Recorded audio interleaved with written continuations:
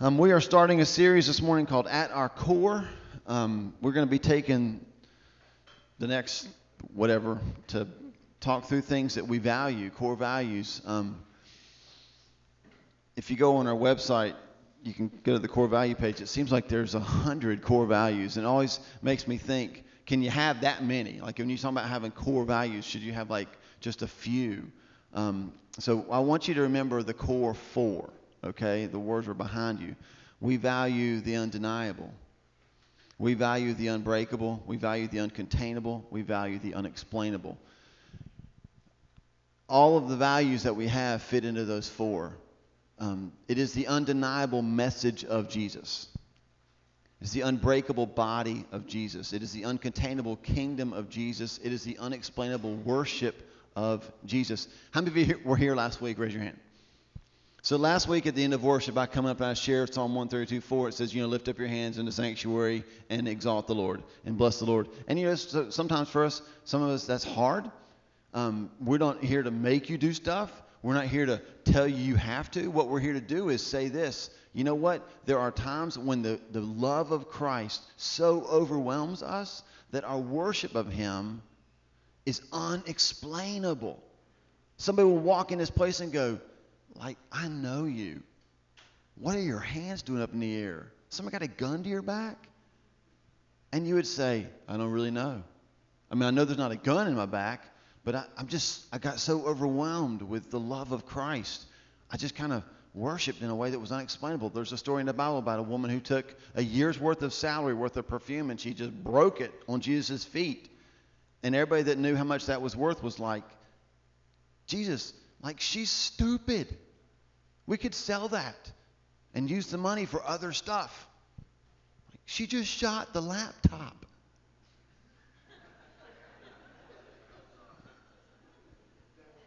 And Jesus said, no, that's not shooting the laptop, but about the woman. That's unexplainable worship. We're not talking about unexplainable this morning. I'm just kind of letting you know these are where we're going to go, okay? So I want this to be a chance for you to kind of know what our heart is, what we value. So you kind of go, okay, that's cool, I get that one. Or maybe you go, I don't know about that one. That's cool. We're good with it. This morning we're talking about the first one. We're going to start off with the undeniable message of Jesus. And you can't talk about the undeniable message of Jesus without talking about our very first core value. If you have a sheet, I'm going to tell you what it is. You can fill in the blanks at the top. This is our very first core value as a church. We value biblical truth and expect its power to challenge and change us. So this morning's all about the Bible. Talking all about the Bible. We value biblical truth. We expect its power to challenge and change us. So we're going to answer 3 questions about the Bible. Question number 1 is this. Why is the Bible different? Why is the Bible different? If you have your pencils and your pens, just get ready. Here comes a bunch of stuff to write down, okay? You're not going to get it all, just get the highlights. Here we go. 1, it's unique. It's unique in its circulation. It's been read by and published in more languages than any book in history. Believe it or not, about 40 years ago, the British and Foreign Bible Society had to publish 1 copy every 3 seconds just to meet the demand for the Bible. No other book can claim that. 1 every 3 seconds. It's unique in its circulation. It's unique in its survival. 2 historical notes.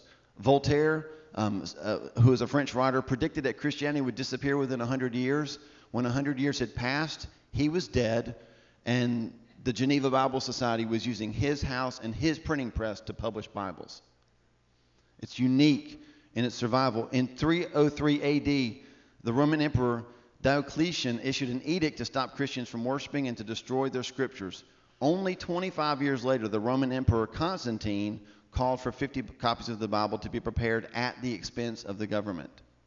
People challenge the Word of God, and they disappear. It's like being rubbed out by the mob, isn't it?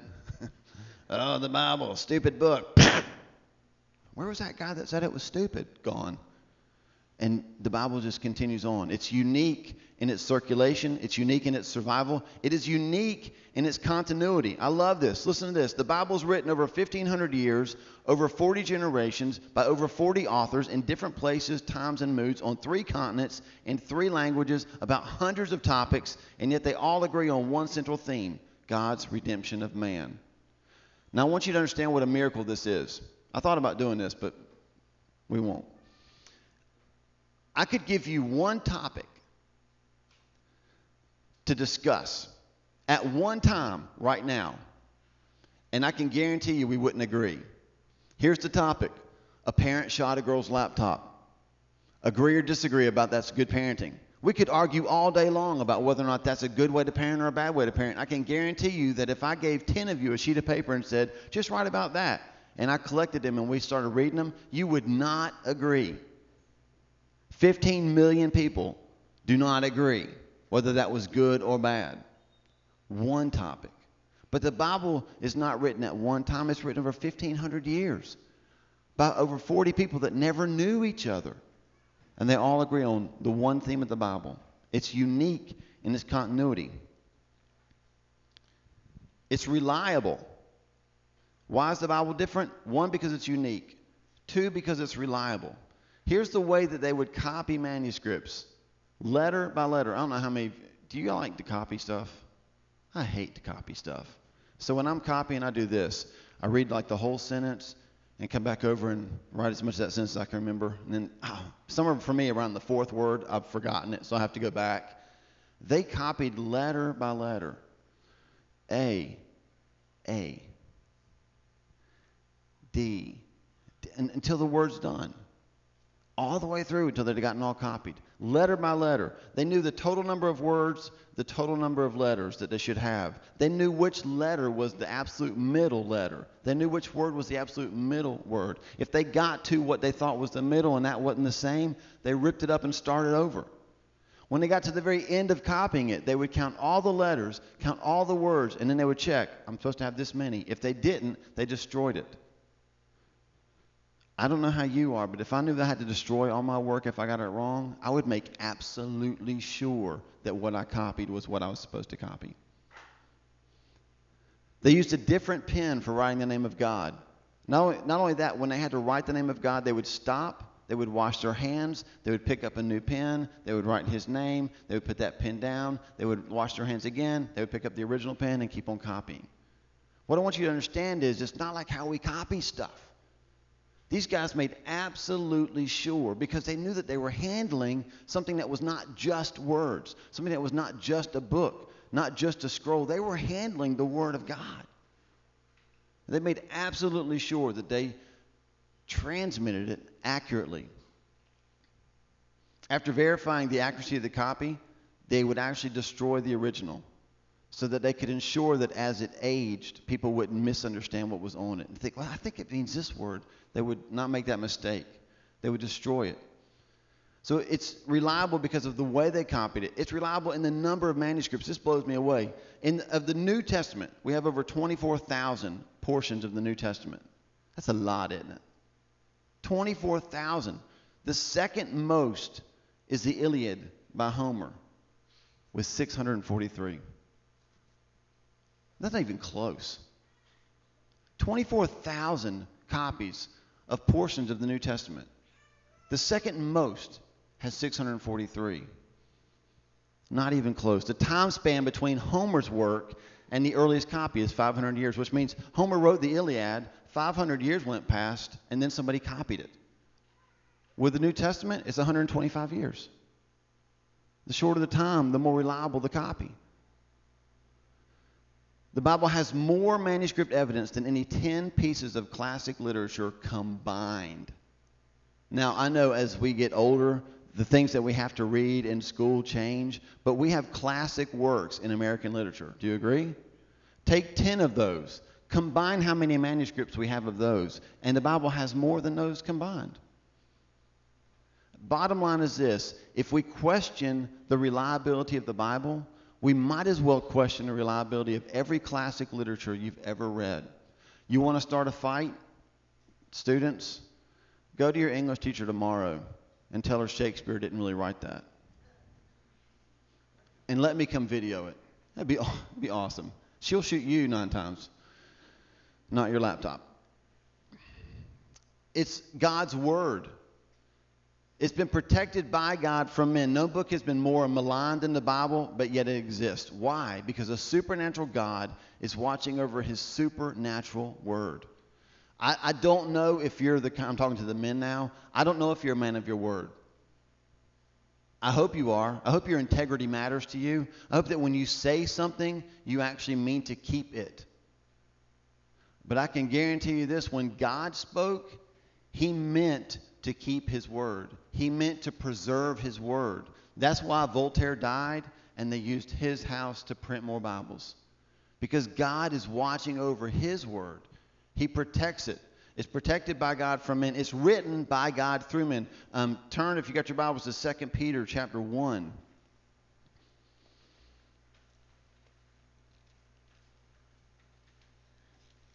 Second Peter chapter 1, verses 20 and 21. It says this, above all, you must understand that no prophecy of Scripture came about by the prophet's own interpretation. For prophecy never had its origin in the will of man, but men spoke from God as they were carried along by the Holy Spirit. I was listening to a guy teaching this week, and he was talking about the Da Vinci Code. How many of you saw the movie? Like, are we ashamed of that? It's like, me? And he said this, the error that was populated by the Da Vinci Code is this. Basically, in order for a book to be supernatural, it just has to kind of drop out of heaven. That it can't be touched by men at all, because that means it's a book of man and not a book of God. This scripture says this, that the Bible is a book from heaven, and it is a work of man.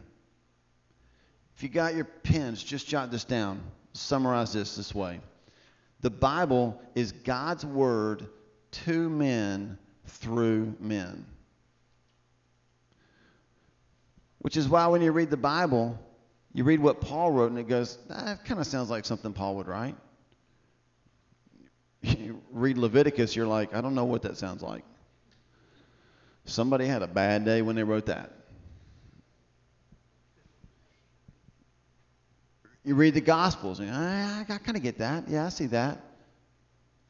Matthew would include money stuff. He was a tax collector.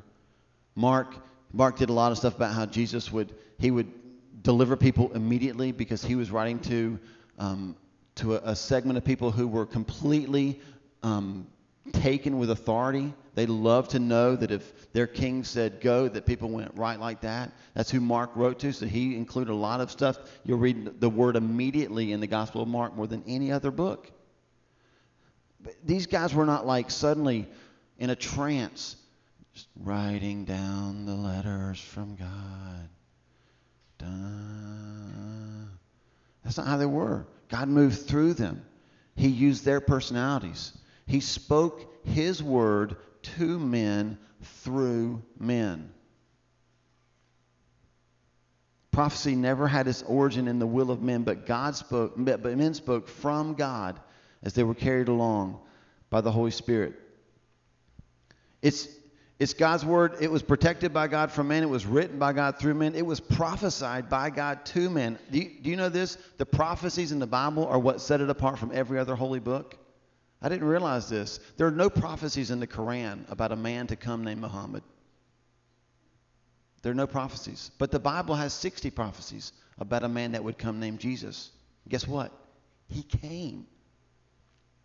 It's a little bit of an outdated illustration, but it's the one that I learned, and so I remember it really well. Do you know what the odds are that one individual, let's just pick Randy, because I like Randy. The odds that Randy, as one man, would fulfill 8 of the prophecies about Jesus. Here's the mathematical equation. Take quarters, a bunch of quarters. Throw them into the state of Texas. Fill the entire state of Texas with quarters 1 foot deep. You got me so far? You with me? Pick one of those quarters up, take a red pen and put an X on it. Throw it back in there, get a big stick and stir the whole state of Texas up. Mix them up really good. Blindfold one man and tell him he can walk anywhere he wants in the state of Texas. He can bend down and pick up 1 quarter and only 1 quarter. And the likelihood that he would pick up that 1 quarter with the red X is the same probability that one man would fulfill 8 prophecies. Jesus fulfilled all 60. Man, if that doesn't give us confidence that this book is from God,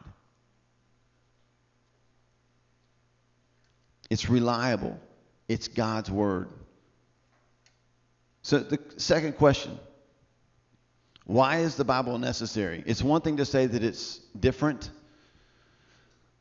but is it necessary? One, because it tells us about Jesus. He is the subject of the Bible. A lot of people get confused about this. They're pretty sure that this book is a guidebook for them. That this is, if I just learn the Bible, this is a really good manual on how I can live my life. It's not about you. The Bible is important. It's necessary because it tells us about Jesus. In Luke 18:31, Jesus even mentions that the prophets wrote about him. He says from his own mouth, the words that the prophets wrote about me will be fulfilled. He is the subject of the Bible. Every author wrote about Jesus and wrote about Jesus' life. They either wrote looking forward to him or they wrote looking back at him. Everyone wrote about Jesus. The Bible is necessary because it tells us about Jesus. It's necessary because it tells us about salvation. 2 Timothy chapter 3.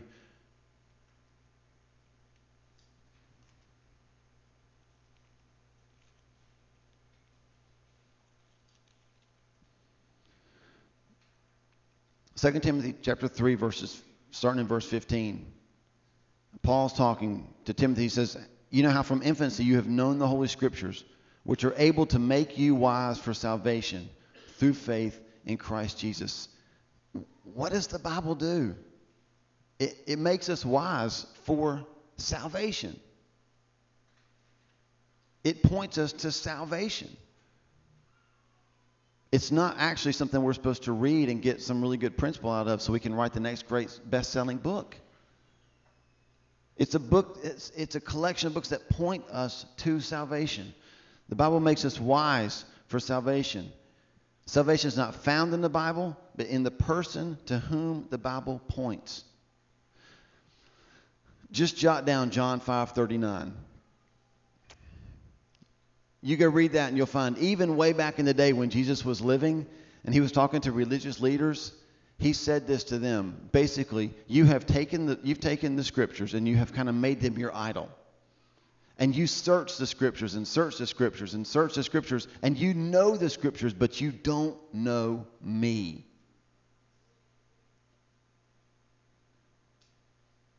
Sometimes we make, even like right now, we're doing G90X. So we're reading the Bible, right? As much as we can, as fast as we can. We want to learn it. We want to understand it. But this is not the deal. This points to the deal. It's possible. Well, it's not possible. It's probably likely that most of you know more about the Bible than I do. I know people that are so smart in the Bible and they don't know Jesus. The point is to know the Bible, to know that it's necessary, not so you can blow people away with your biblical knowledge, but so that you can see Jesus, because the Bible points to Jesus. The Bible points to salvation, and it tells us about ourselves. 2 Timothy 3:16. All Scripture is God-breathed and is useful for teaching, rebuking, correcting, and training in righteousness. That's not a good verse. I don't know how you guys do with training. I'm not into training. I mean, this month, I picked February to go off of soft drinks because it's the shortest month of the year. I mean, to be perfect. And then I realized it was leap year, and I was like, dang, it's another day. I mean, I am about as addicted to Diet Mountain Dew as they come. And so I just thought, I need to just see if I can do this. February's the month. There's only 28 days. 29. Man, I don't like it. I think I told Wendy I was missing Diet Mountain Dew around February the 1st. eight hours into it, and you're like, I just don't like it. I want my mountain. And Will went out this week, bless his heart, and he bought this like $1 Monster Mountain Dew can, and I opened the fridge, and I just went, whose is that? She said, it's Will's. I said, man, that looks so good right now. Training stinks. Because you're putting some things aside so that you can get better at other things. The Bible's good for that. The Bible, it says, it is good for rebuking. No word that rhymes with puke is good.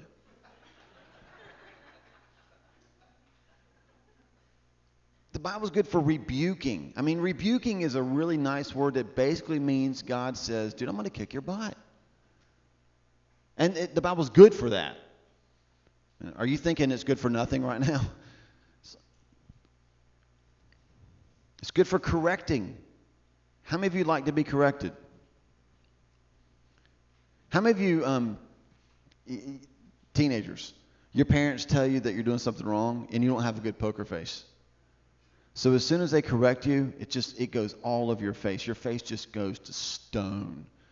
And my mom used to say all the time, Paul, I'm telling you, if looks could kill, you would be in prison right now. I just don't have a good poker face. If you come and tell me that what I'm doing could be done better, and I don't like what you just said, I can't hide it from you. I mean, you'll be pretty sure I'm going to kill you. I just don't have a good poker face. Do you understand? The Bible's good for that. Now, we're getting to where we apply this stuff, but I want you to understand that the Bible tells us about ourselves. And apparently there's so much good in us that 3 of the 4 aren't good.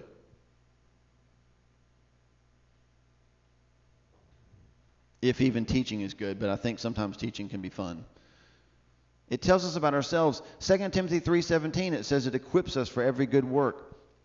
He does all that through Scripture so that the man of God may be thoroughly equipped for every good work. Have you ever had the dream when you're sitting at school and they're giving you a test and you'd forgotten all about that test? Typically the dream is you're in your underwear. And if you ask a psychologist, why do I dream about being in my underwear? They'll always say this, because you're afraid of being unprepared. Okay. All right. Why is that a recurring dream for us? Because none of us want to be unprepared. All of us want to feel like we're equipped. It's like, I mean, this morning, like Bridget getting up and doing the announcement, she's like, I don't know, man, I just found out. I mean, that's tough. You want to be prepared. I had an interview this week, and I told Wendy, I was just freaking out about this interview because I just wish they'd have given me like 10 questions 3 weeks in advance, so I would have known what they were going to ask me. But they just looked at me and said, so, ask the question, and then I was just supposed to start talking. I mean, as it turns out, they'll probably use like 5 seconds of my answer because it wasn't that good. Nobody likes to be unprepared. The good news is that even though the Bible's good for stuff like rebuking and training and correction, it's all done so that we can be totally, not partly, thoroughly equipped and prepared for every good work. Imagine that. Who in here would not sign up for a job where you were guaranteed, no matter what you were told to do, you were always thoroughly equipped to do it? I would. That's what the Bible does. So, why is the Bible necessary? Because it tells us about Jesus, about salvation, and about ourselves. Here's the third question, and then we'll wrap it up with this. If we know that the Bible's different, and we know that the Bible's necessary, let me just ask you the hard question. Why is the Bible ignored?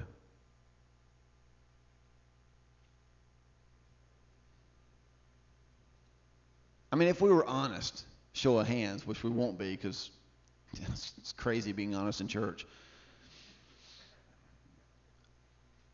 Most of us might have cracked the Bible a couple times this week. But we breathed a lot. We ate a lot. But the Bible feels optional sometimes.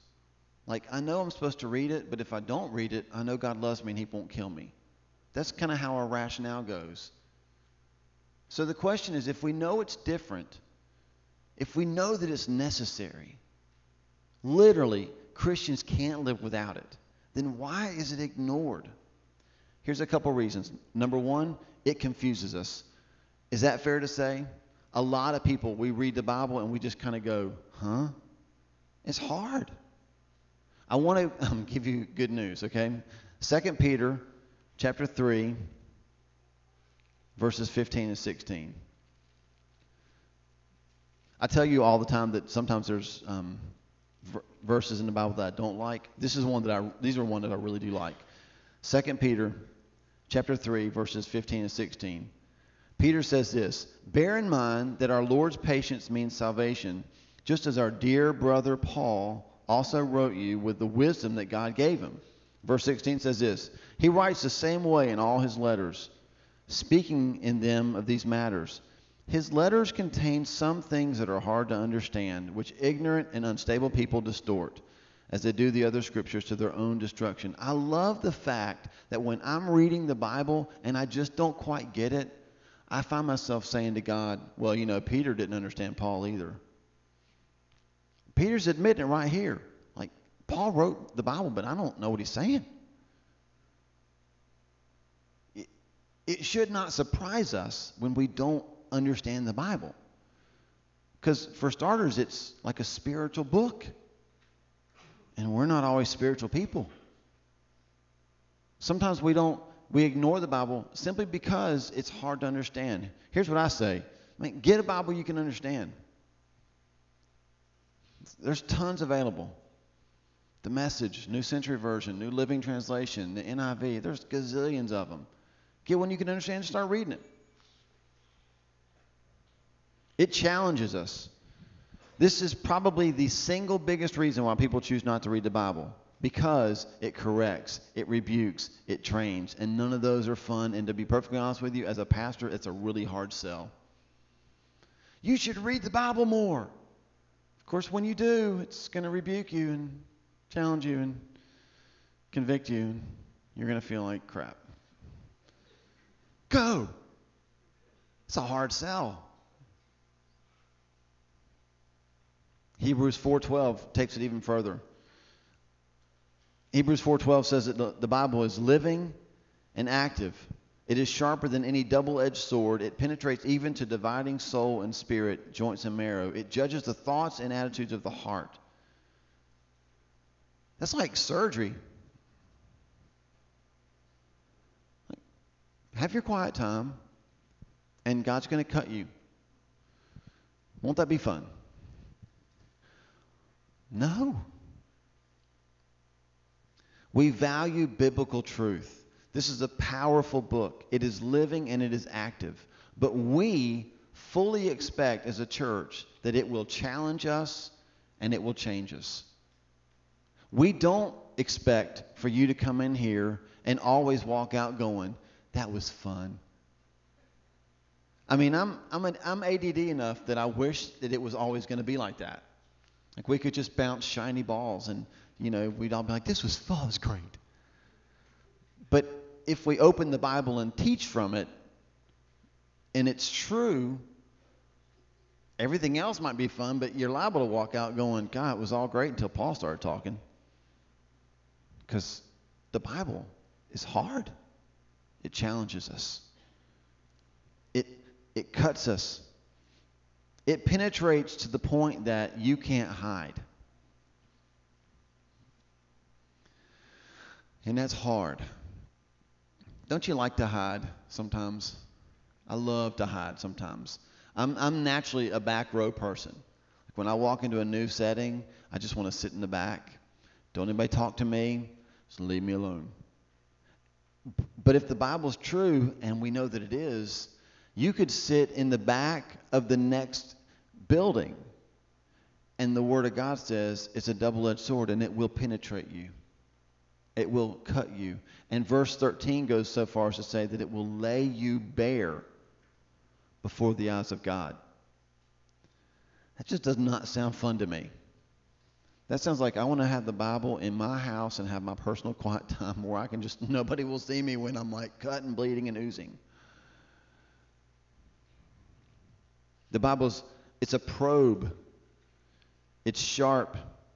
It judges us. I can guarantee you no one in here likes to be judged. But the Bible is a book that judges us.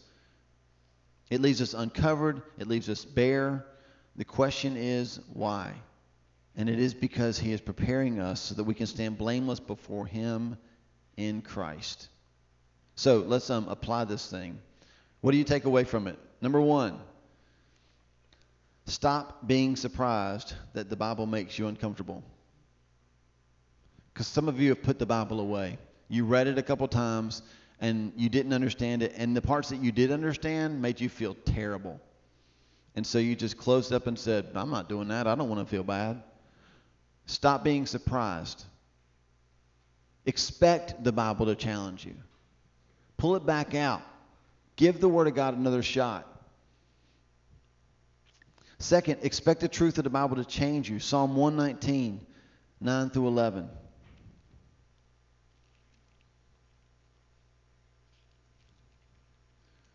It says, how can a young man keep his way pure? By living according to your word.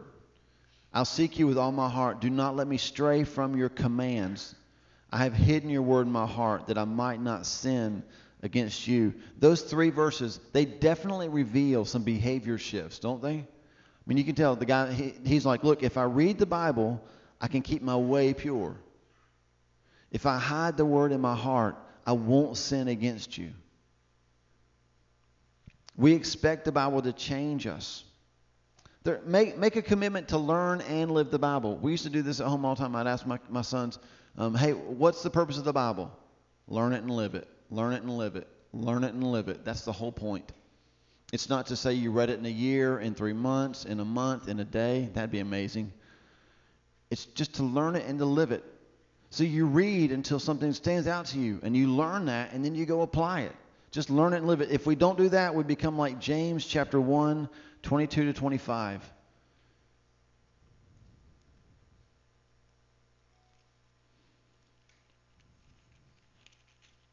James chapter 1, 22. Don't just merely listen to the word and so deceive yourselves. Do what it says. Anyone who listens to the word but who does not do what it says is like a man who looks at his face in a mirror and after looking at himself goes away and immediately forgets what he looks like. And I know right now you're thinking that man's an idiot. Am I right?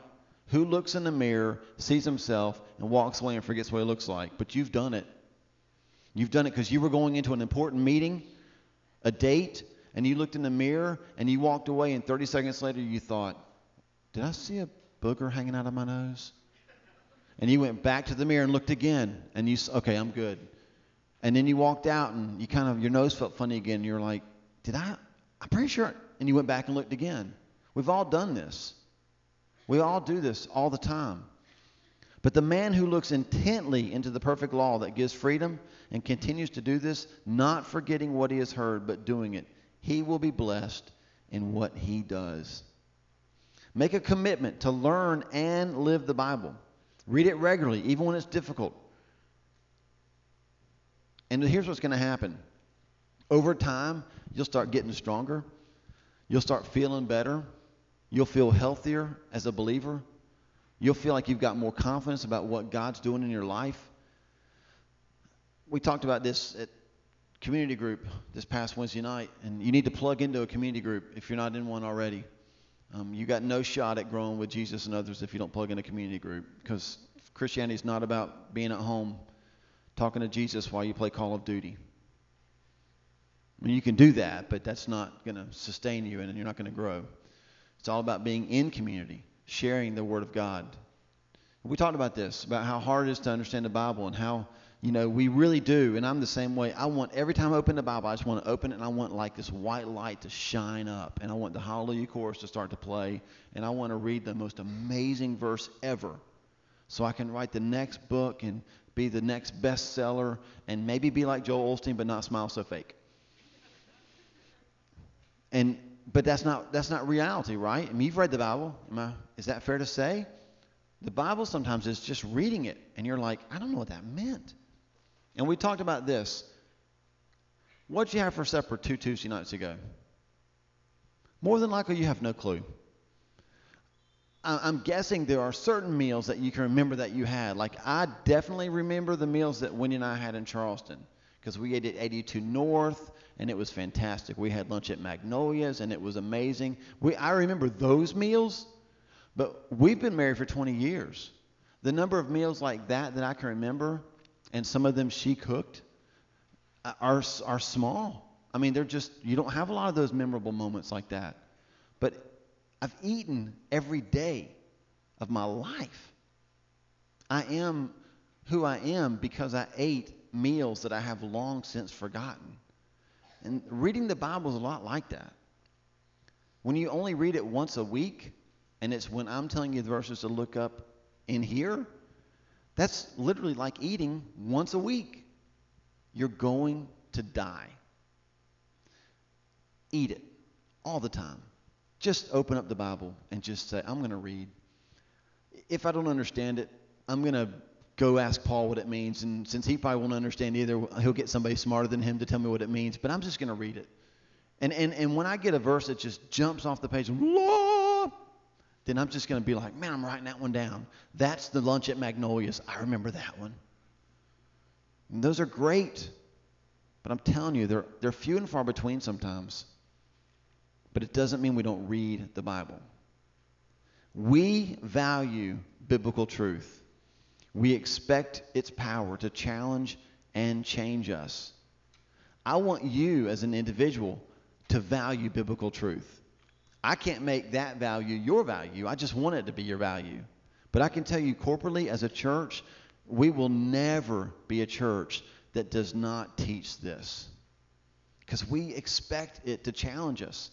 I will be a pastor who is completely okay with you walking up to me going, I hated what you said today. Hated, like all capital letters underlined. And I'll just say, man, I kind of hated preaching it, but it's in here. And it's hard. I totally understand. But I can guarantee you this, we will always teach what's in here. Always. Because this book points us to Jesus. Points us to salvation. It prepares us for salvation. It makes us wise to salvation. It keeps us from sin. It is unique. It is different. It is necessary. It cannot be ignored.